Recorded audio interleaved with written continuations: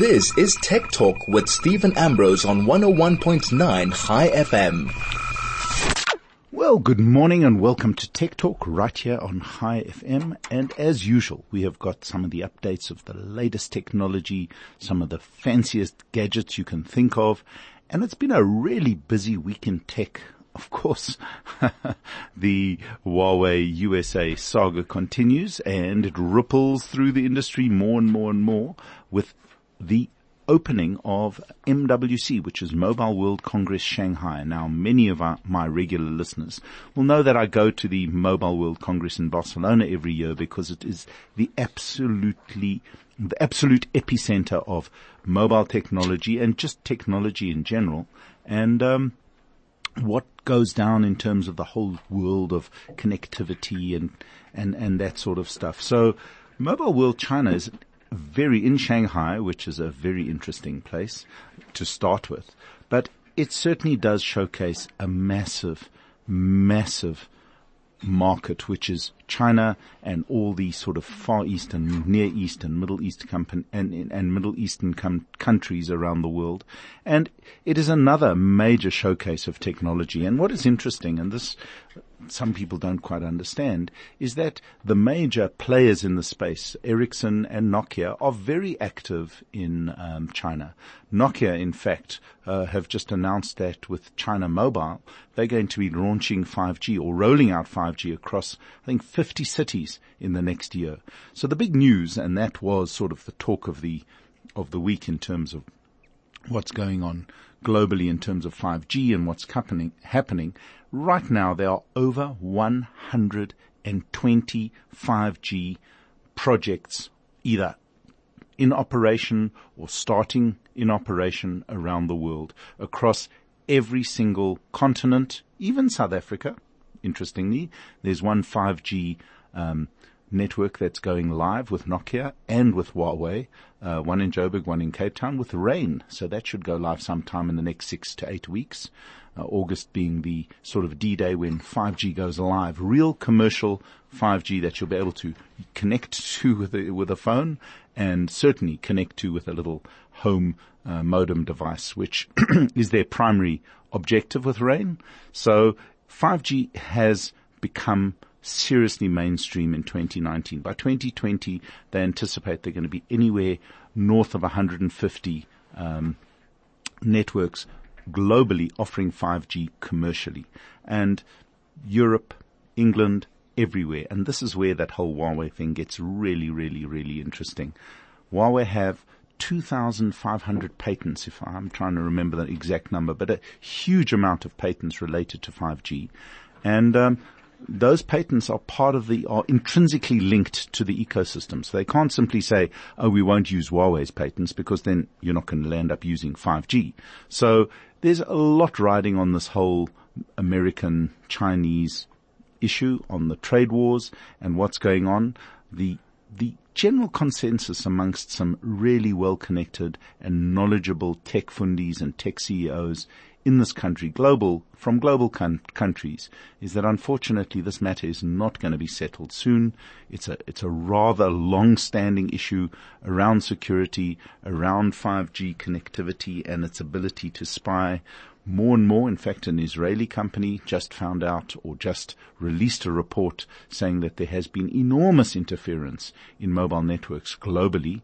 They didn't come out and state it directly, but they said the type of interference and the signature of the types of attacks on these various networks sounded like a state player with very Chinese type links. So they weren't coming out and saying that China in fact has been doing what America has been accusing China of doing, is using the mobile networks and hacking into them and spying on people using mobile networks. But it appears that more and more evidence is emerging that there may well be a case for to be made against China with regard to security. So this is quite an interesting space. The entire 4G, even 5G. The whole mobile ecosystem is very integrated. The supply chains, all the equipment manufacturers are highly integrated across China and the West. So a lot coming out and a lot of discussion at Mobile World around it. And we'll be back after that exciting news straight after this. This is Tech Talk with Stephen Ambrose on 101.9 High FM. Well, welcome back. And the last little, it's almost impossible to have a tech discussion these days without discussing the Huawei thing. I get a number of calls, emails, WhatsApps from people who were very happy with their Huawei devices saying, what is going on? Well, the last little update on this, and I know I've said it before, right now there's no need to panic. If you own a Huawei device, that device will continue working, and for the foreseeable future, next year or two, the life of that product will be able to use all Google services and will probably continue to work as promised. What is in doubt, and Huawei are going all out to assure South Africans that this spat between the US and China has nothing to do with South Africa, which I think is completely and utterly irresponsible and very wrong. It does, and it will affect us, and it will affect every person who owns a Huawei phone in some way or another at some point. But right now, that device is going to continue working. The updates will continue. Huawei have got enough resources to keep things going and keep the device supported. So if it breaks, it'll get repaired. But there will always be, until they sort this nonsense out, there will always be a question mark about future devices. No question that after the 16th of August, if no deal is reached, no further devices may have Google on them. And existing devices may or may not stop receiving certain updates that need the cooperation of Google and Huawei to be done. So that doesn't mean that things will stop working immediately. There'll be no sort of big switch off, but over a period of time, certain apps, certain systems, certain updates may not happen or may happen, and that uncertainty is very uncomfortable. And as a consumer, very concerning, especially in a world where you have choice. There are a lot of other devices on the market. Obviously, some are not as good in certain respects, but at least there is a massive amount of choice. And why take something that may have a little cloud hanging over its head? Even if that does get sorted out, it's going to be a challenge for Huawei to rebuild the trust with their consumers. And unfortunately, they pretending like nothing's happening. And I think that's wrong, and I think that could cause enormous problems down the road, not only for you and I, owners and users of Huawei technology, but also for the networks. I mean, if I buy a Huawei phone and it stops working for whatever reason or doesn't work as promised for whatever reason, I'm going to go back to Vodacom, MTN and Cell C and say, guys, you sold this to me and it's not working. I want my money back. And I think in terms of our legislation and the Protection of Consumer Act, you may well have a case to do so. So I think the networks have to be very careful on how they promote and push a product that has a cloud hanging over it. I'm not saying anything's going to happen now, but certainly no matter what Huawei assure the South Africans that the spat has nothing to do with them, there is an absolute effect that's going to hit hard over the next little while. So moving on from that, Bitcoin is back in the news. Everybody is starting to talk about Bitcoin. I heard just 2 minutes ago that Bitcoin was nearly 13,000. I actually heard it went over $13,000 yesterday. I'm pretty pleased. My few rand I've got in my Luna app has now recovered all the losses it lost last year. So the real question is, why is Bitcoin going up? And I think the key to this is that it is in limited supply. And honestly, right up front, I'm not a Bitcoin fan. I love the technology Bitcoin is built on. I love the ability to transfer money globally, seamlessly, frictionless, with no central control. The whole new age idea of blockchain and Bitcoin just works for me. I think it is absolutely brilliant. It creates a platform that's outside of the control of governments and central banks. And therein lies the rub. Bitcoin is simply a platform, a technical platform with limited. There's apparently 21 million Bitcoin will ever be in existence, of which 20% right now have never been traded for at least 5 years, which means they're either locked into a wallet that people forgot about, or they simply are being held for whatever reason by people who don't even care. And that is the problem. There is no inherent value in Bitcoin whatsoever. Nothing underpins it. Nothing supports it. If you have a problem with Bitcoin, there's nobody to talk to. You can't go and report your Bitcoin theft to the police because they'll look at you. And this is globally. It's not even here. They'll look at you and say, guys, what are you talking about? You've got no proof you owned it. You've got no proof you had it. You tell me you've got a little number in a locker. Now what must you do with that? So Bitcoin is not an asset class. Everyone talks about Bitcoin like it's an asset class, property and shares and Bitcoin. Bitcoin is none of those things. There's nothing underpinning Bitcoin. It's effectively, if someone switches off the Bitcoin servers, Bitcoin ceases to exist. Goodbye. No more Bitcoin, no more money. Doesn't matter what you do, you're gone. Well, it's not the same. If someone switches off the server and it's based on property, you can always go visit the property, stand outside and wonder what happened to your money. That's a different story altogether. So right now, there seems to be a massive hype with Facebook bringing their cryptocurrency into being. So don't get caught up in the hype. Don't get involved in the whole tech bubble that is Bitcoin, in my opinion. A lot of guys will argue with me and tell me it's the future of banking and it's going to disrupt the world. But then again, it's hard to bet against the biggest banks, the biggest money organizations, the owners of the economies, governments and that. It's very difficult to disrupt something that is so completely and utterly regulated. In fact, you may say overregulated. So I think as a technical thing, as a tech concept, yes, Bitcoin and its underpinnings, the whole blockchain system, the whole way that technology works, the whole new ageness of frictionless, costless, transparent and secure transacting of funds around the world. I think that is just brilliant and it's going to disrupt. But Bitcoin, do not put your life savings into Bitcoin. Don't let anyone convince you that it's so easy to make money. It was $2,000 last week. It's now $13,000 this week, maybe $20,000 next week. But then again, the only way to make money is to sell. And if everybody sells to make money, then Bitcoin will be back down to $2,000. Anyway, this is not investment advice. I'm not telling anyone to do anything. It's just that there's massive hype. Every Facebook page is being bombarded with Bitcoin. You'll see it on Twitter. You'll get interested in it at dinner conversations. It's just quite a big deal. So watch this space. I think it's brilliant. I think there's lots happening, but don't get caught up in the whole Bitcoin thing. Now, coming up in Tech Talk Cafe in just a few minutes, I have got the most interesting conversation I've had for a long time. We are talking to Dr. Ismail Akhalwaya, and he's a research scientist at IBM and IBM Labs in South Africa. I've spoken about it. They had their conference 2 weeks ago. I spoke about how, the stuff I saw and how interesting it was.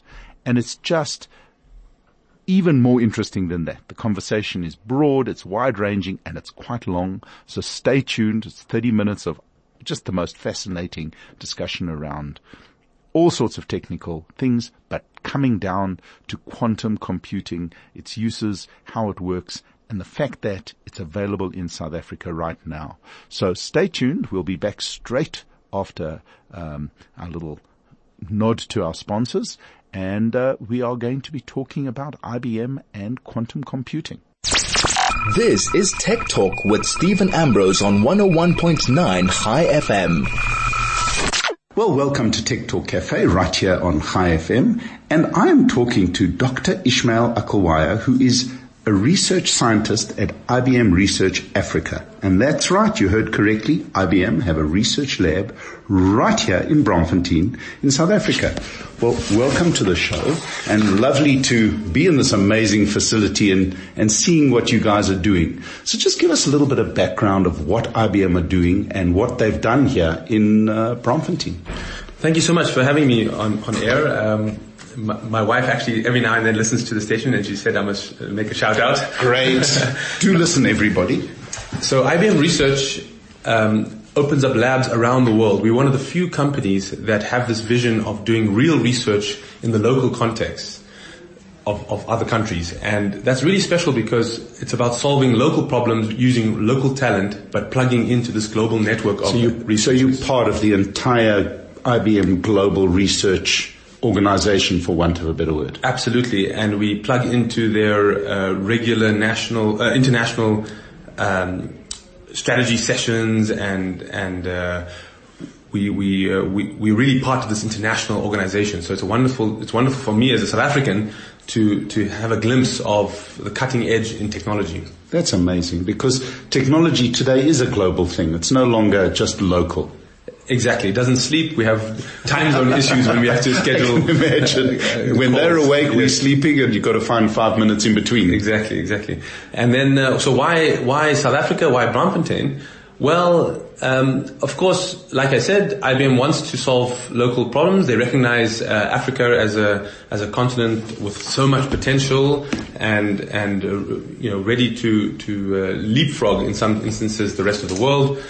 And they decided to partner with WITS in this precinct here called the WITS Chimalahong precinct, which is the brainchild of Professor Barry Dwolotsky.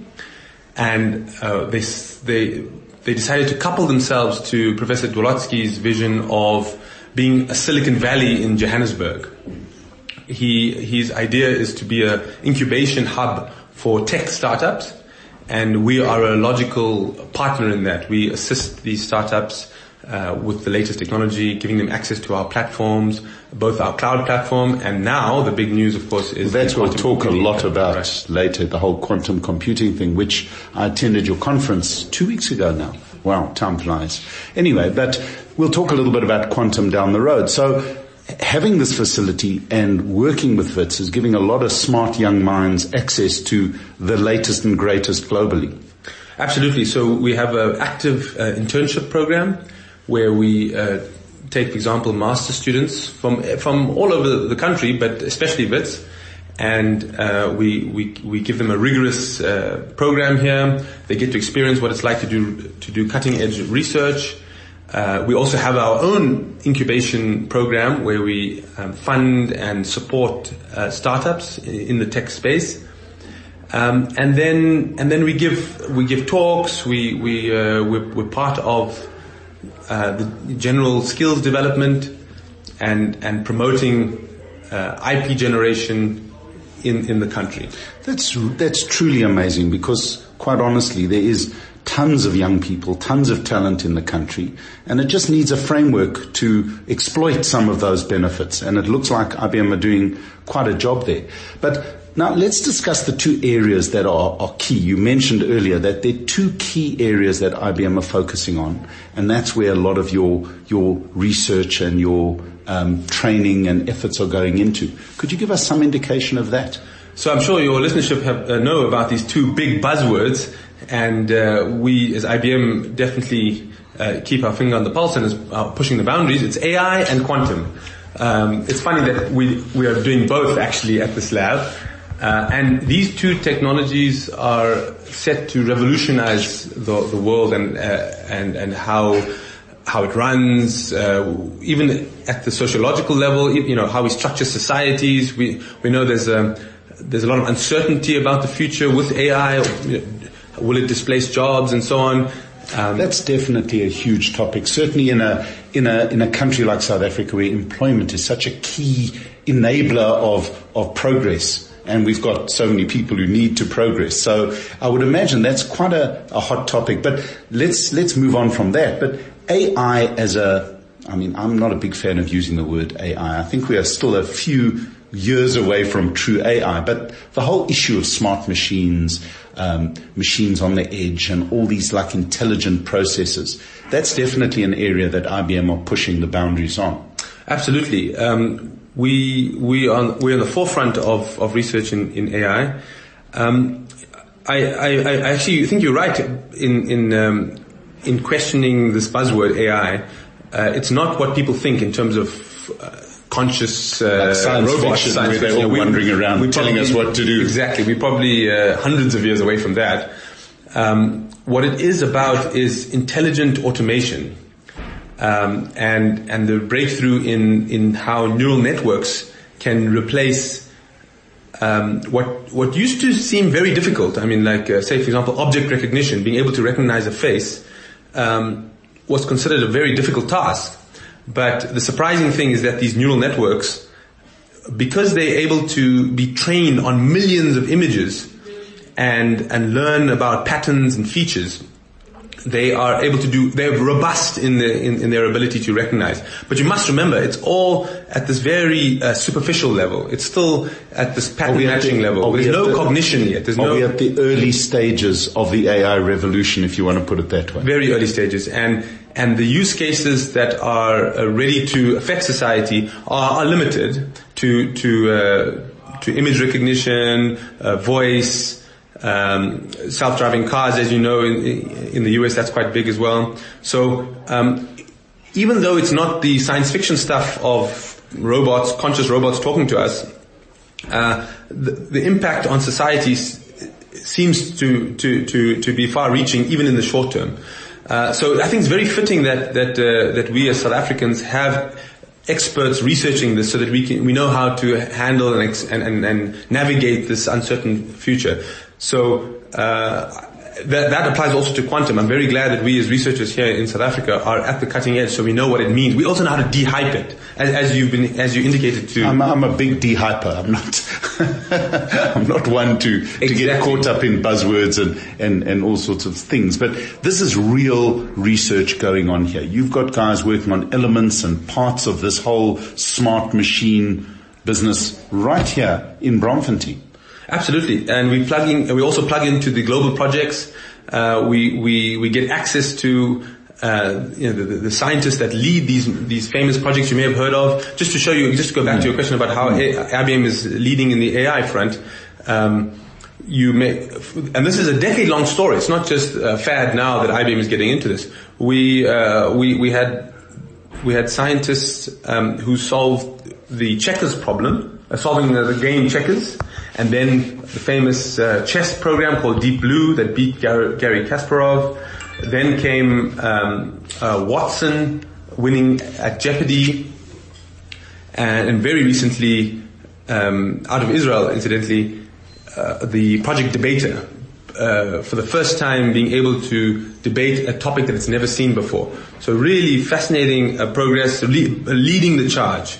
And then we're also uniquely positioned to be a enterprise-facing company. So we serve big companies, banks, and so on. So we are sitting on a minefield of data that we're uniquely positioned to take advantage of. So now let's talk a little bit about this massive new field, which is called quantum computing. IBM have been working on that for quite a while, and the whole quantum computing area is very nascent. It's just begun, and we're talking about massive halls of equipment, and it's only starting to get somewhat commercial now, and IBM are leading that globally. And now you guys have made it accessible to people in South Africa. Tell us a little bit about that. I think that is the huge story of the year. People don't quite understand what's going on here. Yeah, so the revolution is that there's a new way of doing computing. Is this the right time to go into what quantum computing is? So let's touch on never the wrong time to talk about these type of cool things. Absolutely. So I want to give the leadership, your listenership, some just a sense of what quantum computing is. You're all familiar with classical computing, the normal computers that you're used to, laptops, desktops, your phone even. As you know, all of these devices operate on zeros and ones. So that alone has been a revolution for society. We've seen how the whole world was sort of condensed down into a series of zeros and ones, and you can represent pretty much anything, including how funny is that? Pictures, voice, everything. Everything gets boiled down to zeros and ones, and that was the amazing computer science revolution of representing the world and processing the world in zeros and ones. And the way we manipulate those zeros and ones is at the bit level with solid hardware like transistors. You may have heard of transistor, which can be in 0 or 1 states. And what's so nice about let me mention that our understanding of quantum mechanics, the physics of the world, has already played a role in that classical revolution. A transistor right now on your phone can only work with the understanding that quantum mechanics brings. So quantum mechanics has been working its wonder in technology since its invention. What took maybe 80 years to appreciate from the beginning was how quantum mechanics, the physics of the world, can be used to do a new type of computing that doesn't only operate on zeros or ones. And the way to think about this is, as you may, when you've heard of this wave-particle duality of quantum mechanics, that everything is both a wave and a particle.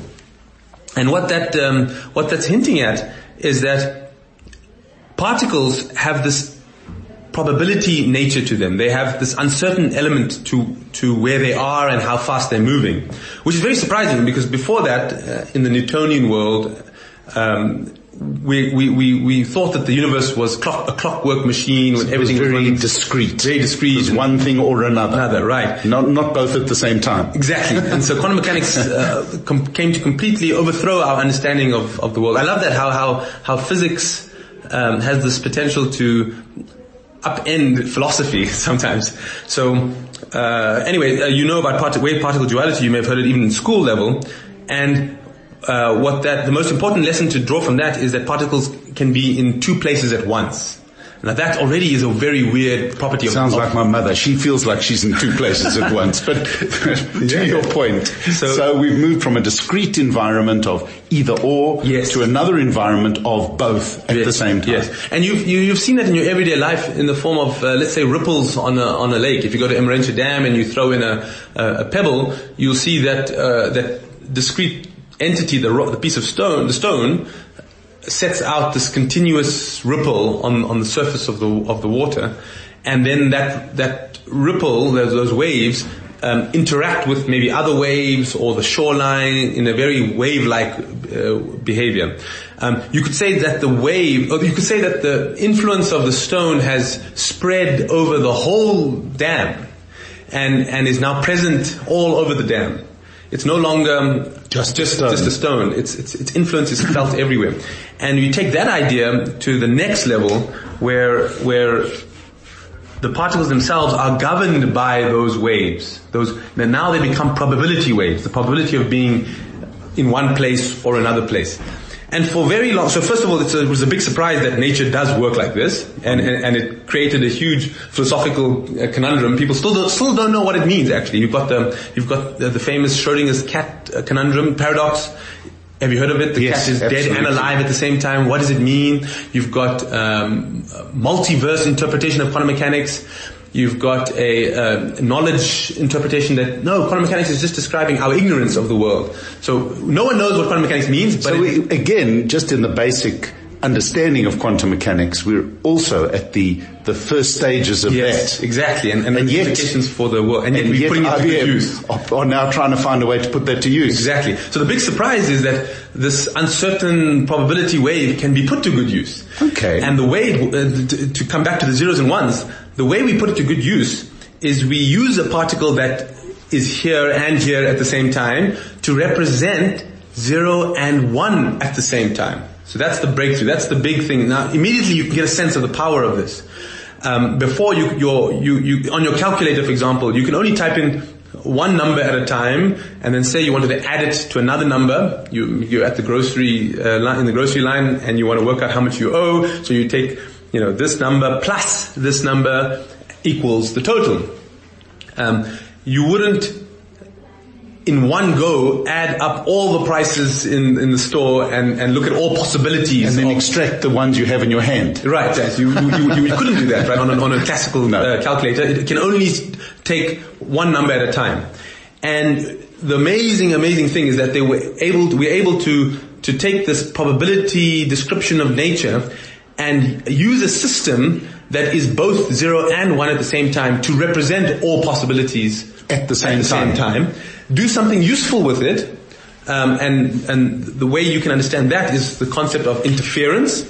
So, have you seen, going back to the wave? Okay, listeners, just you hang in there. This is a seriously big overview of quantum computing. So I'm trying to keep it absolutely, and that's why I'm just trying to break this so people can give this a little bit of thought, and then we can move straight back into the explanation. So I haven't lost anyone yet? No. Yeah? I'm good. So I hope all my listeners out there are with me. There's a lot more on the IBM website, so you can check this out. Absolutely. Thank you. So then we take, go back to the ripples example on the dam, and you know how when a wave meets another wave, so when a crest meets a crest, it becomes a larger crest, and when a crest meets a trough, it cancels out. That's called interference.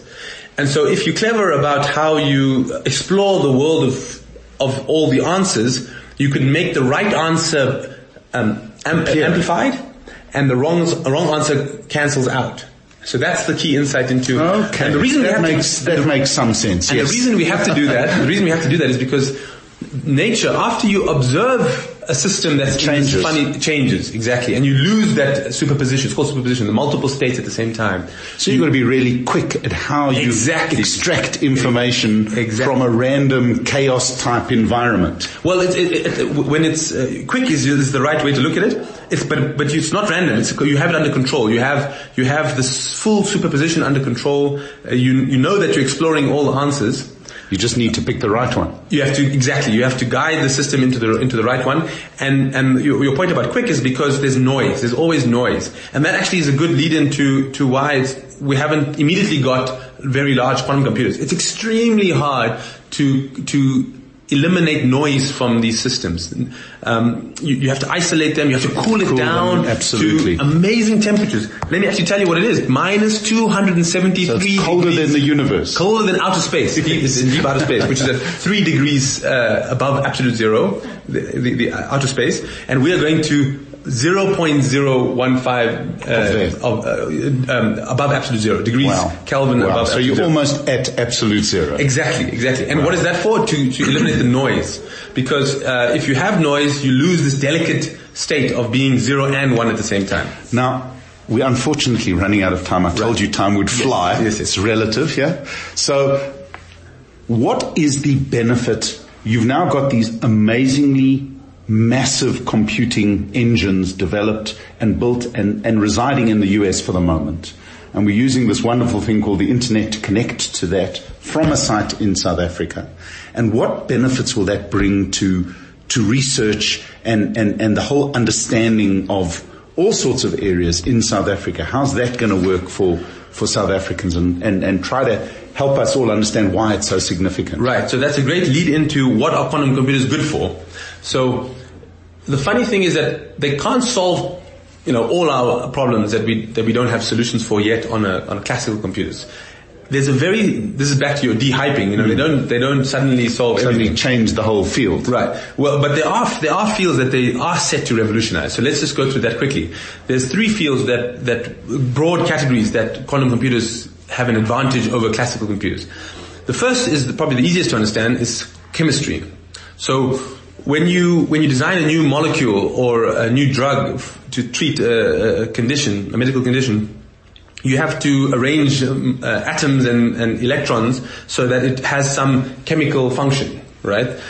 And in that process, you need to work out what's the stable configuration of those atoms. You need to work out the chemistry, basally, of your which you drug can actually molecules. replicate. So that you can make copies of it, exactly, in the lab, and know that it's going to do its function. So it'll kill the bacteria, or it will stop HIV in its tracks. You need to design your molecules to achieve some function, some chemical reaction. And in order to do that, you need to understand the chemistry. And chemistry, of course, is underpinned by quantum mechanics. And the classical ways of approximating quantum mechanics is not good enough.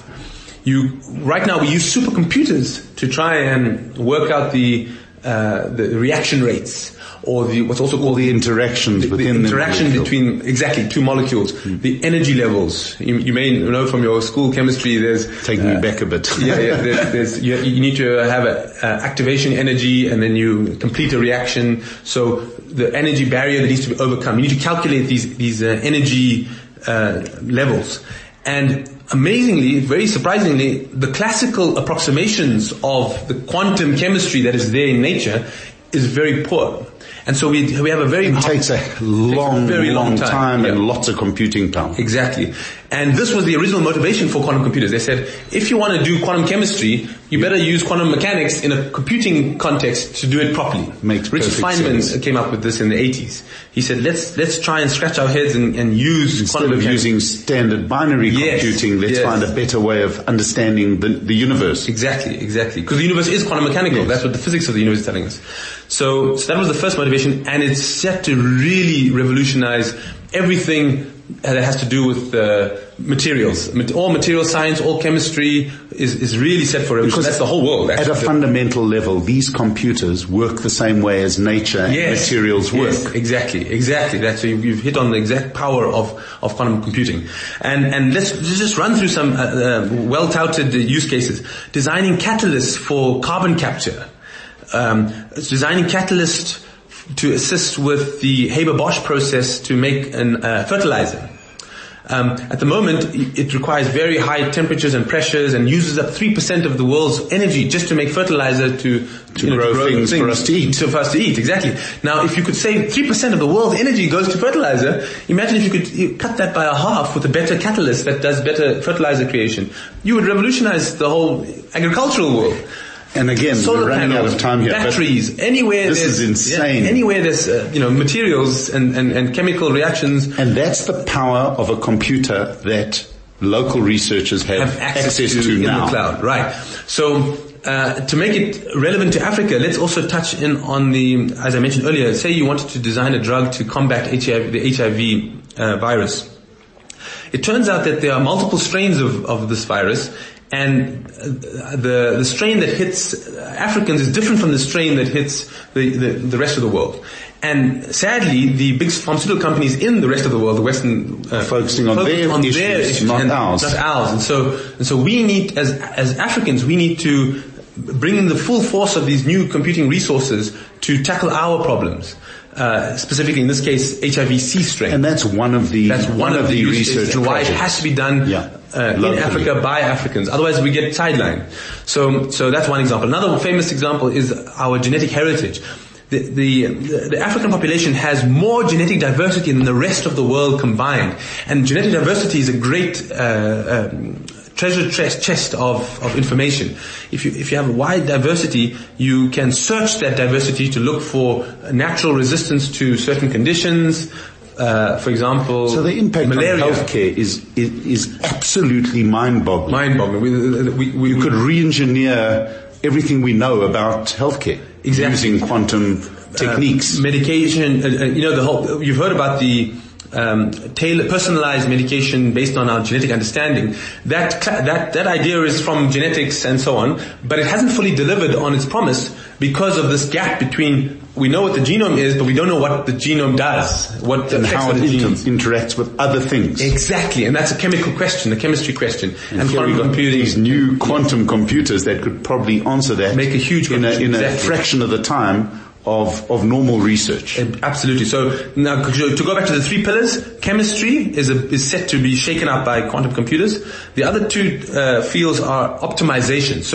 So when you want to search many possibilities, for example, say you want to design a portfolio. So like stock markets. Stock market, exactly. Sorry, I'm pushing you because we have run out of time, but this is amazing. This is mind-blowing. So optimization. Portfolio optimization, for maximizing profits, minimizing risks. And then the third one of those in my backyard, 100%. And then the third category is machine learning. Sometimes machine learning has the property of searching many possibilities, and that's leads to AI. So there's a lovely fusion of these two buzzwords, ironically, AI and quantum. We as South Africans have access to the latest quantum computers. Now, again, to de-hype, the quantum computers, the best quantum computers in the world are those by IBM, 20 qubits in the cloud. 20 qubits is not a lot. You can simulate that on a classical computer on a laptop. Things get interesting when you hit 50 qubits. A qubit is a quantum bit. It's the quantum equivalent of a bit. Of a computing bit. Bit 0 or 1. Yeah. Now it's a quantum bit 0 and 1 at the same time. And our classical bits are sitting in the millions and the billions. Our RAM is in the gigabytes, right? So that's billions of bits. Here we're only talking about a handful of qubits. So we're very far from... The power of the qubit is way in excess of the power of a standard bit. Absolutely. So you're onto something very big. That's something to expand on. But it'll only reach this comparable level when we hit about 60 to 100 qubits. So we're at 20 at the moment. So let's de-hype. There's still a time frame ahead of us. We need to increase the qubit count, but the problem is noise. As I mentioned earlier, it's very hard to isolate. The more qubits you add, the more noisy it becomes. So we have to, and IBM is leading the front on keeping the noise levels down. But the point is, it's still the right time to have access to what we have, the 20 qubits now, because we need to learn how to program these quantum computers. You need to know how to use what you've got. Exactly. And so when the time comes for 100 to be available, we'll already know how to program it. So that's what this partnership with BITS is all about. It's about getting our skill levels up. Programming a quantum computer is very different to programming a classical computer. I would imagine. And there's a whole host of no punch cards involved. No punch cards involved. But funny enough, it is still at the qubit level. It's similar to where we were back in the day with the punch cards. With the punch cards. We haven't yet reached this level of higher level languages. As we have with classical computers, we have abstract languages, Python, Java. Themselves. Exactly, when you just describe these high level. Now we're still at the assembler language, if you know what assembler means. Machine language level. Machine level language, exactly. And we need to get, but it's still very useful, of course, and we need to educate our users, both in terms of the skills of programming and for a nose for the use cases, the application. Where is quantum computing potentially useful? It's all those cases where you have to explore many possibilities and then come out with one answer. So it's not useful for checking your email, for example. You're not checking a million emails. You're not going to check your email faster. You're not going to check your email faster, exactly. So we need our users and our BIT students and our professors exploring, first of all, learning how to program the quantum computer, and secondly, finding use cases. And we can lead in this field because the whole world is not sure where we can use quantum computing. Even the portfolio optimization was just invented a year ago by IBM Zurich scientists. They didn't know that we could use it for portfolio optimization. So we knew the underlying quantum algorithm of optimizing, but no one thought, we can apply it to portfolio optimization. Yes. Brilliant. And so there's the field is ready and ripe to be plucked. And to conclude, because we're really 10 minutes over, and I'm going to run this all because it's fascinating. We're now plugged into the global quantum computing research projects, and we are definitely at the cutting edge, and we know in no way behind the rest of the world with this facility in South Africa. Absolutely, that's the vision of our lab director, Dr. Solomon Sefa, and the DVC from WITS, Professor Zebron Velakazi. That's exactly their sentiment. We don't want to be behind. Not only that, we want to be pushing the field, and so we've signed up for access to the latest quantum computer, and we not only just getting this token access, we are training our locals. And involvement. We have a massive camp coming up in December, God willing. It's called the Kiskit Camp. And we are hoping to go big, 200 scientists from across Africa. WITS was so kind, they signed up, paid for this access, and allowed 15 other universities across Africa to have access through them. Oh, wow. So it's called the Arua Network, and we hope to invite scientists from all these universities to come for this Kiskit. Kiskit is the name of the programming language the programming framework for programming the quantum computer, and we're having this massive workshop on how to program, so to your listenership who have even the vaguest interest, who have students at WITS or around the country or part of this Arua network, look out for this Kiskit camp. There's also a hackathon at the end of the camp where we take the best of those attendees of the workshop and then actually start programming the quantum computer and collaborating and looking for use cases. That was the key point. So very exciting times. If your kids are looking for careers to head into, these are the two big fields, AI and quantum. And then this lab, this IBM research lab, is at the forefront of both. We want to really get interest and get the skill level up. We want to get our commercial entities using AI and quantum. We need to hit the ground running, not be left behind. Brilliant. Well, thank you so much. I think this is one talk that will go down as one of the most interesting I've ever had. So we'll be back straight after this. This is Tech Talk with Stephen Ambrose on 101.9 High FM. Well, welcome back. And as I said, that was definitely one of the most interesting conversations that I've had around technology, the future of technology.